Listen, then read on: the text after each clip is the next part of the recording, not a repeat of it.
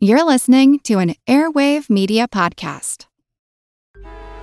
Traffic jams, tailgating, pile-ups. Ugh, the joys of driving. How could it get worse? The federal government wants to have a say in what you drive. That's right. The Biden administration's EPA is pushing mandates that would ban 2 out of every 3 vehicles on the road today. Don't let Washington become your backseat driver. Protect the freedom of driving your way. Visit EnergyCitizens.org. Paid for by the American Petroleum Institute.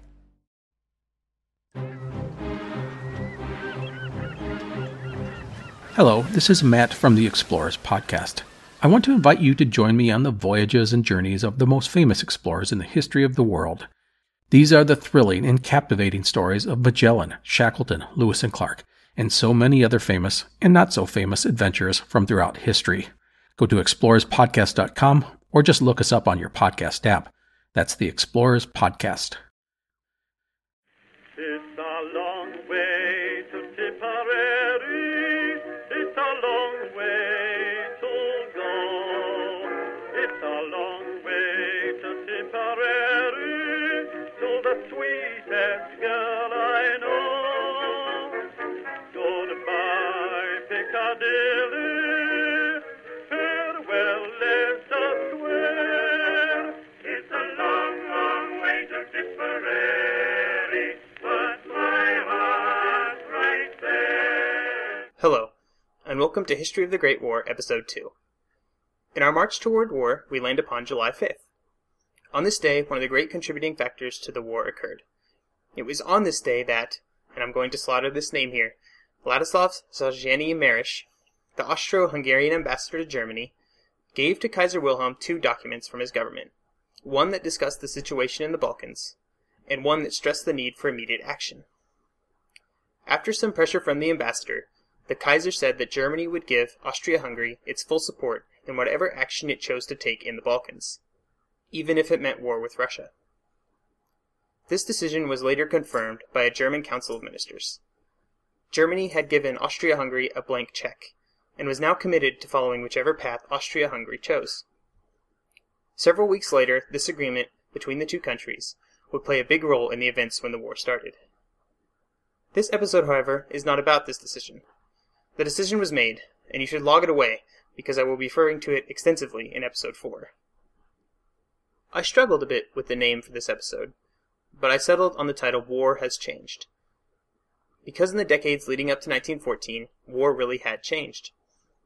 Today, we will first look at some of the large military conflicts in the 19th century that affected how the nations in Europe would prepare for and fight the opening months of the First World War. We will then look at some of the national philosophies that had changed that allowed the belligerents to fight a war on the scale that would be seen in the years between 1914 and 1918. Finally, we will look at some of the tools that soldiers would be using that underwent fundamental changes leading up to the war. The 19th century was one of great military changes. The first few decades saw the French Revolution and the Napoleonic Wars. From 1803 to 1815, France, under the leadership of Napoleon, was at war with various countries throughout Europe. The only constant was the standing state of war between Britain and France.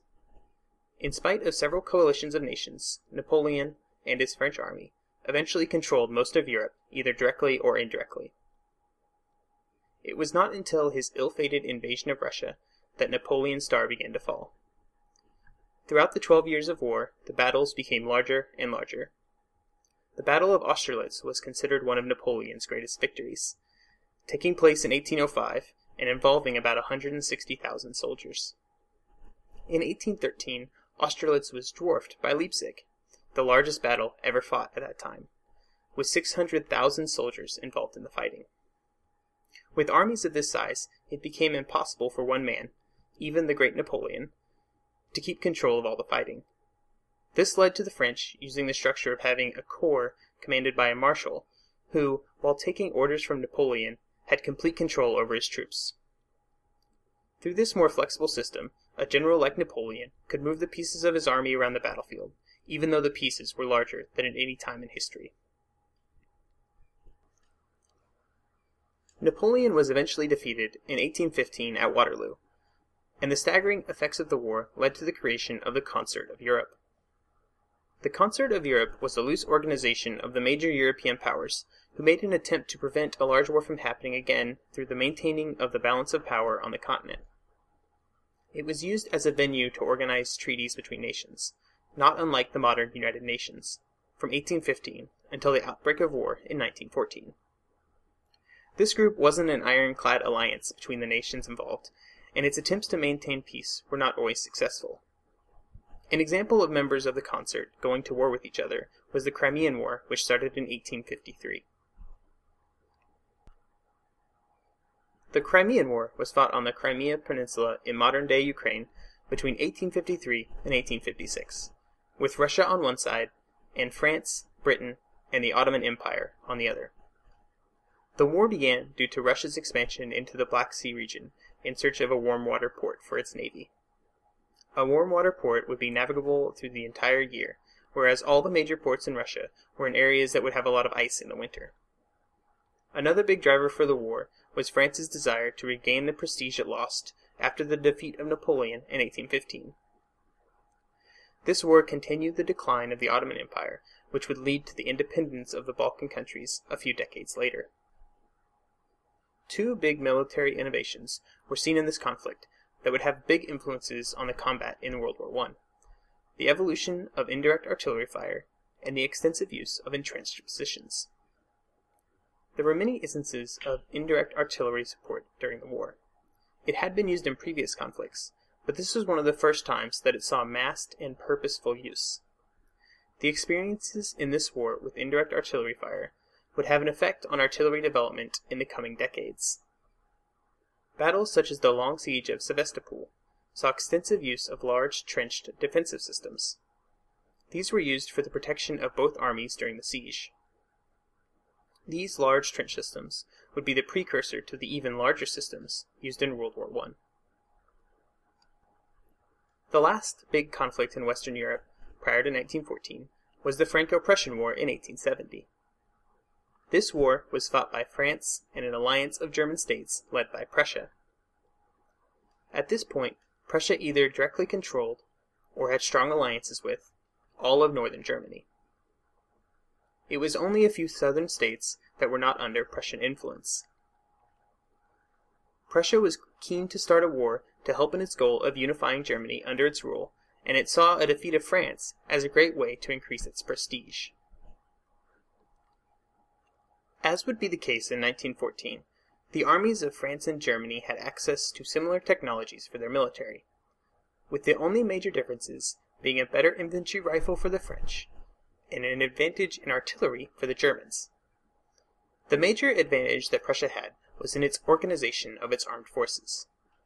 Prussia had a far more comprehensive system of conscription and mobilization that allowed it to field an army much larger than France could in the same amount of time. This allowed the Prussians to maintain a numerical advantage in almost all the battles in the war. The Prussians also had a far more advanced command structure that utilized the general staff that worked closely together to control the entirety of the Prussian military. This allowed the Prussian armies to be far more coordinated with each other than the French armies. Both of these advantages were used by the Prussians to greatly outmaneuver their French counterparts, and all the countries taking part in World War I would do their best to mimic the Prussian system used in 1870. At the start of the war, France took a defensive stance, split its forces into two armies, and waited for the Prussians to attack. Due to their numerical superiority and greater coordination, the Prussians quickly separated the two armies and forced one into a siege at Metz.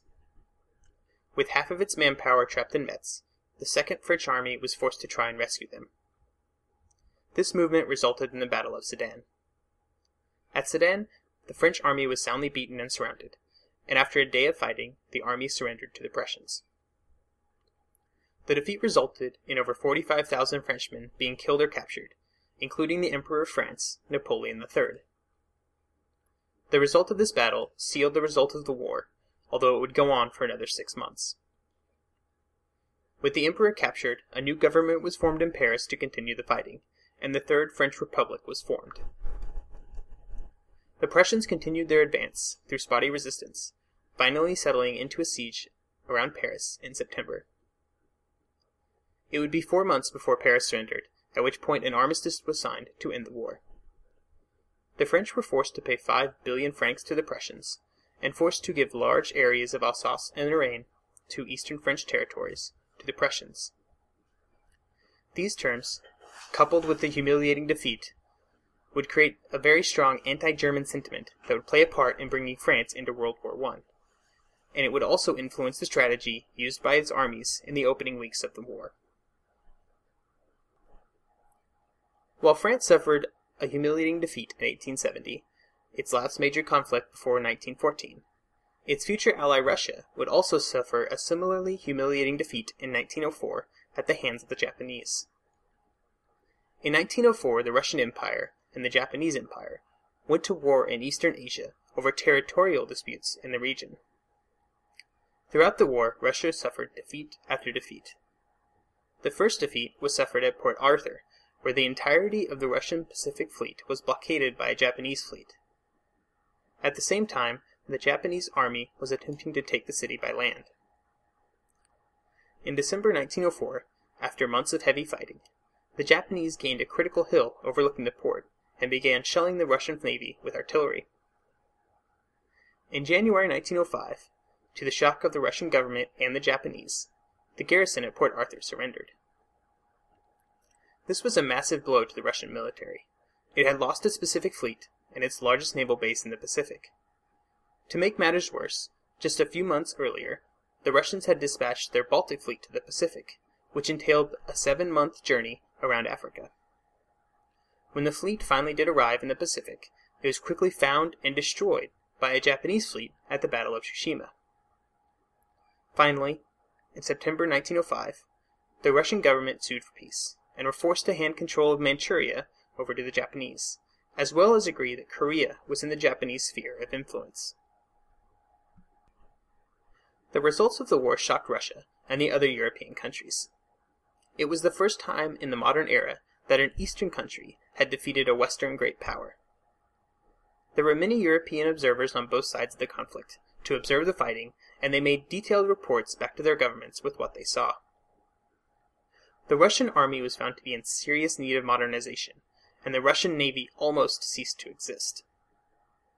The war was also a great showcase for the new military technology, machine guns. Many observers pointed out the massive casualties sustained by attacking troops due to the usage of entrenched machine guns. If the governments of Europe listened to these observers in 1904, some of their advice must have been forgotten before 1914. The last European conflict before the start of World War I was the Balkan Wars of 1912 to 1913. These wars pitted the Balkan countries of Serbia, Bulgaria, and Montenegro, with the support of Russia, against the Ottoman Empire. The first war was started by the Balkan countries, who sought to expand their territory into some provinces of the Ottoman Empire. The Ottomans were decisively defeated in the conflict, and much like the Russians in 1904, their military was shown to be ineffective and very outdated. It took only 6 months for the Ottomans to surrender, and in the process they lost virtually all of their territory in the Balkans. The Balkan states split up the resulting territorial gains, which greatly enlarged their territories. In late 1913, the Second Balkan War was fought between Bulgaria and its former allies, to settle a few squabbles about how the territories had been split up. The war lasted just a little over a month, and it resulted in Bulgaria being defeated, with Serbia left the clear military power in the Balkans. The complete defeat of the Ottoman Empire was a concern to the other countries in Europe, as they were, at the time, considered one of Europe's major powers. The events just continued the trend of Ottoman decline, and would be a precursor to their mostly disastrous military campaigns in World War I. The Balkan states gained a great amount of respect during the conflict, and were shown to be serious military threats to the other countries in the region, something that Austria would almost entirely discount in 1914.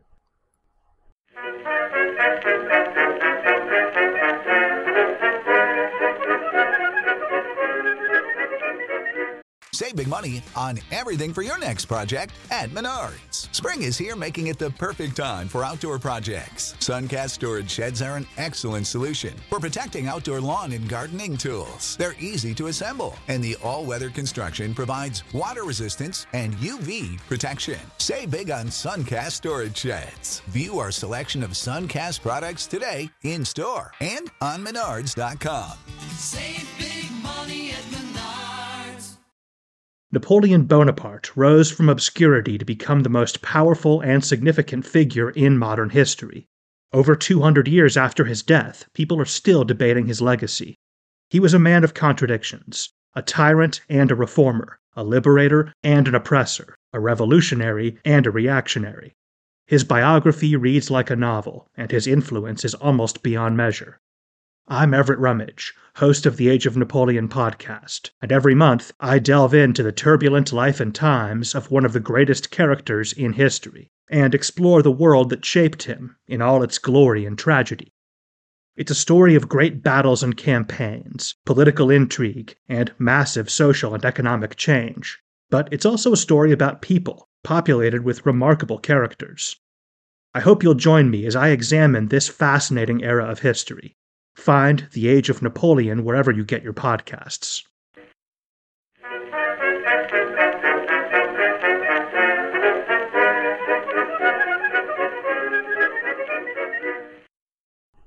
Combat over the length of the 19th century changed a lot. As we have looked at, Europe went from the Napoleonic Wars, where maneuvering was key, to the long, slow slog of trench warfare, to seemingly great powers being defeated by coalitions of tiny countries in the Balkans. Over this time, the way in which nations waged war also changed. As nations and populations grew larger, it required a new dedication from all citizens of a nation when their countries went to war. This gave rise to two big changes in the way societies participated in war: the concept of mass mobilization and the concept of total war. Mass mobilization, which is the quick call-up and deployment of a nation's military assets over a short period of time, would play a huge role in World War I.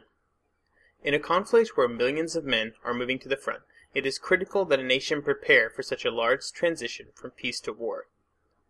A lot of the preparation done by the countries of Europe revolved around the use of railways for troop movements. Railways were the only real way to move men and material on the scale required in 1914, and this led to a massive increase in railway investment in the years leading up to the war. David Stevenson wrote an interesting piece focusing strictly on the role the national railways played in the events of the war in his piece entitled War by Timetable, The Railway Race Before 1914. In it he mentions the rivalry between nations to build more and more railways.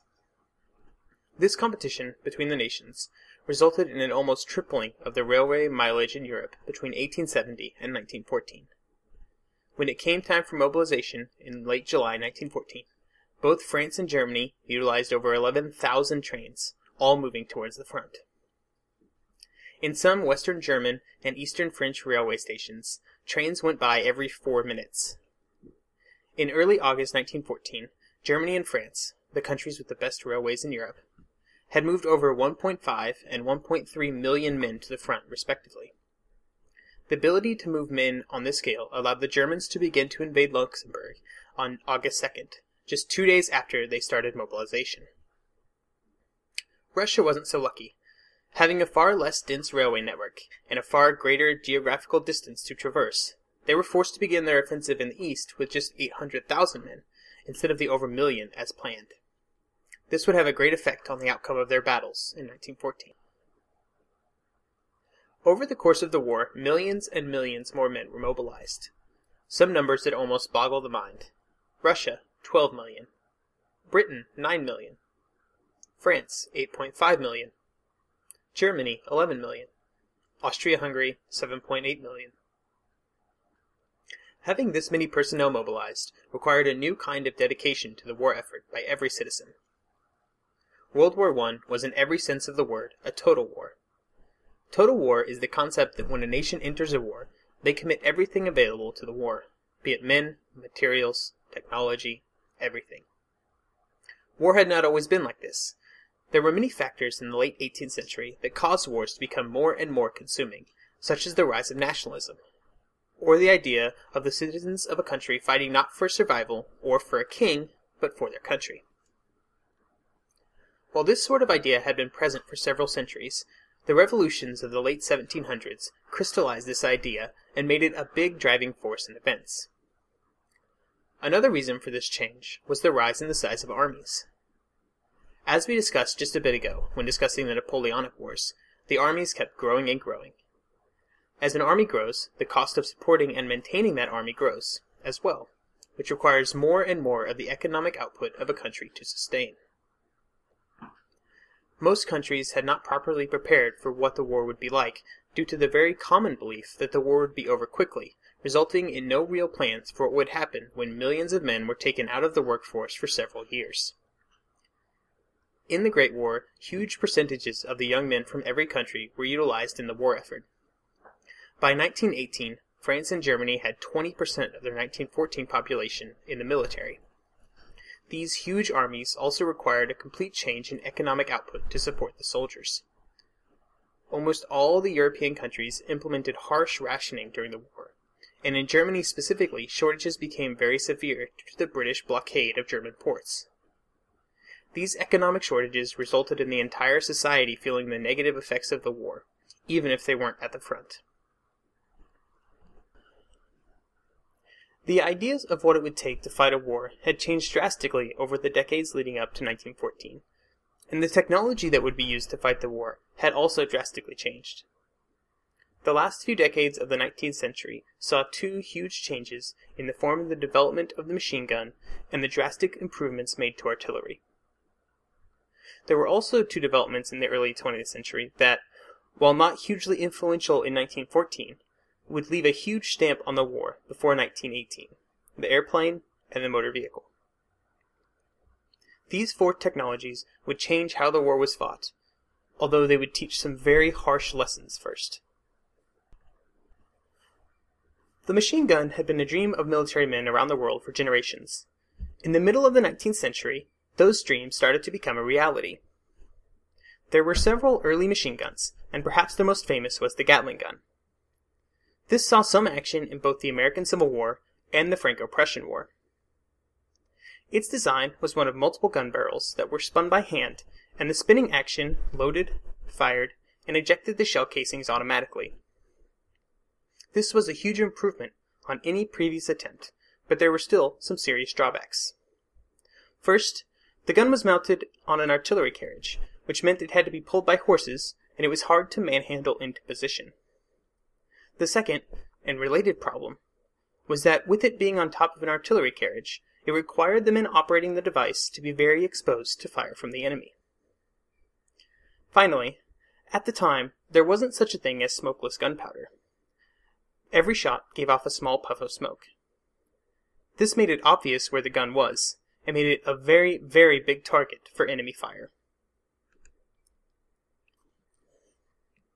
The next big innovation for machine guns came in 1884, with the creation of the Maxim gun, which took away a lot of the disadvantages that the Gatling gun was saddled with. The Maxim gun brought the gun much closer to the ground, being able to be operated while in the prone position. It also incorporated the first smokeless gunpowder, meaning that the crew operating the gun had better visibility, and they could remain hidden from the enemy more effectively. The biggest innovation was the use of part of the explosive powder of the previous shot to automatically work the action of the gun. This meant that all the user had to do was pull the trigger, and the gun would continue to fire itself. This design used just one gun barrel, and because of this, it required better cooling, which resulted in the gun barrel being surrounded by a casing that was filled with water. By water cooling the gun, the fire could be maintained for much longer than it could have been using air cooling. After a few jamming problems early in its life, by 1914 the Maxim, and copies of it in other armies, was used by all the participants in the First World War. The weapon that would cause the most deaths in the 4 years of the First World War was artillery. Artillery had been used for centuries, ever since the invention of gunpowder by the Chinese in the 9th century. However, there were 4 big advancements in artillery that would make it the most deadly weapon on the battlefield: breech loading, rifling, recoil compensation, and the concept of indirect fire. Just as breech loading had revolutionized the infantry weapon by increasing the rate of fire of an individual soldier, breech loading artillery allowed for a greater sustained rate of fire for artillery pieces. It was also safer for the artillery crew to operate the system, since it didn't involve long periods of being exposed in front of the artillery piece. The problem with breech loading, and what made it so hard to actually accomplish, was the need for the mechanical pieces of the breech to be strong enough to withstand the force generated by firing the gun, but also be able to be opened afterwards. It wasn't until some advancements in metallurgy and precision engineering that it was possible to create a breech that could be screwed into place and not jam when the charge was detonated. Rifling was another advancement shared between infantry weapons and artillery guns. By rifling the barrel of the gun, the shell could travel further and have a far more predictable flight path.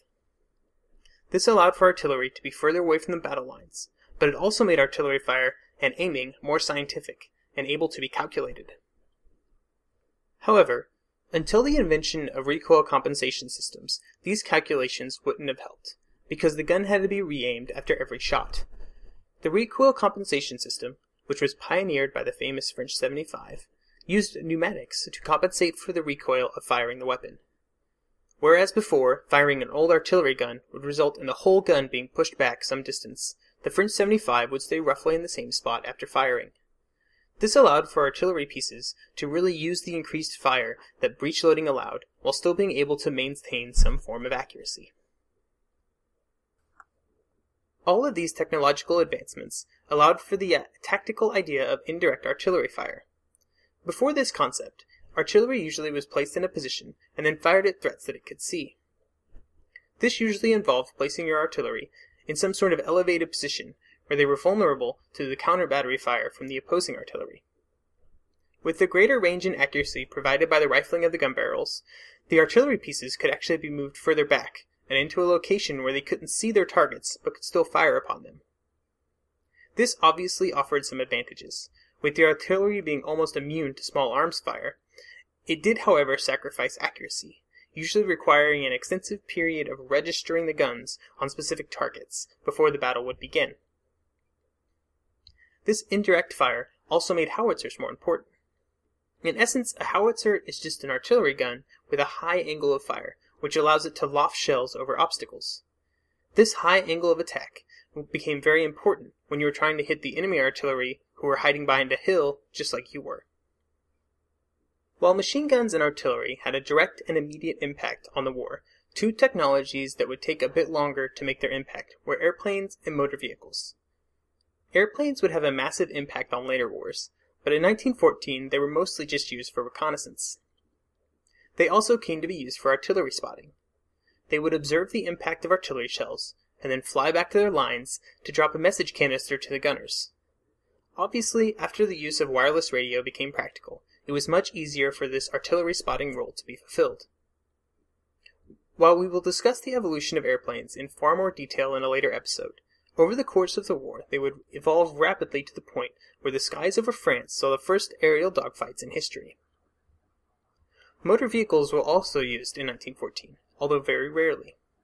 Until the usage of the tank later on, vehicles were mostly used as transports, with all sides having at least some form of motorized cargo trucks. Perhaps the most important use of motor vehicles, at least until the unveiling of the tank in 1916, was the usage of Paris taxis to ferry troops to the Battle of the Marne in 1914. Another interesting fact was that General Joffre of the French army had the winner of the 1912 French Grand Prix, Georges Boulard, as his driver in the early months of the war, to quickly move him between his army corps.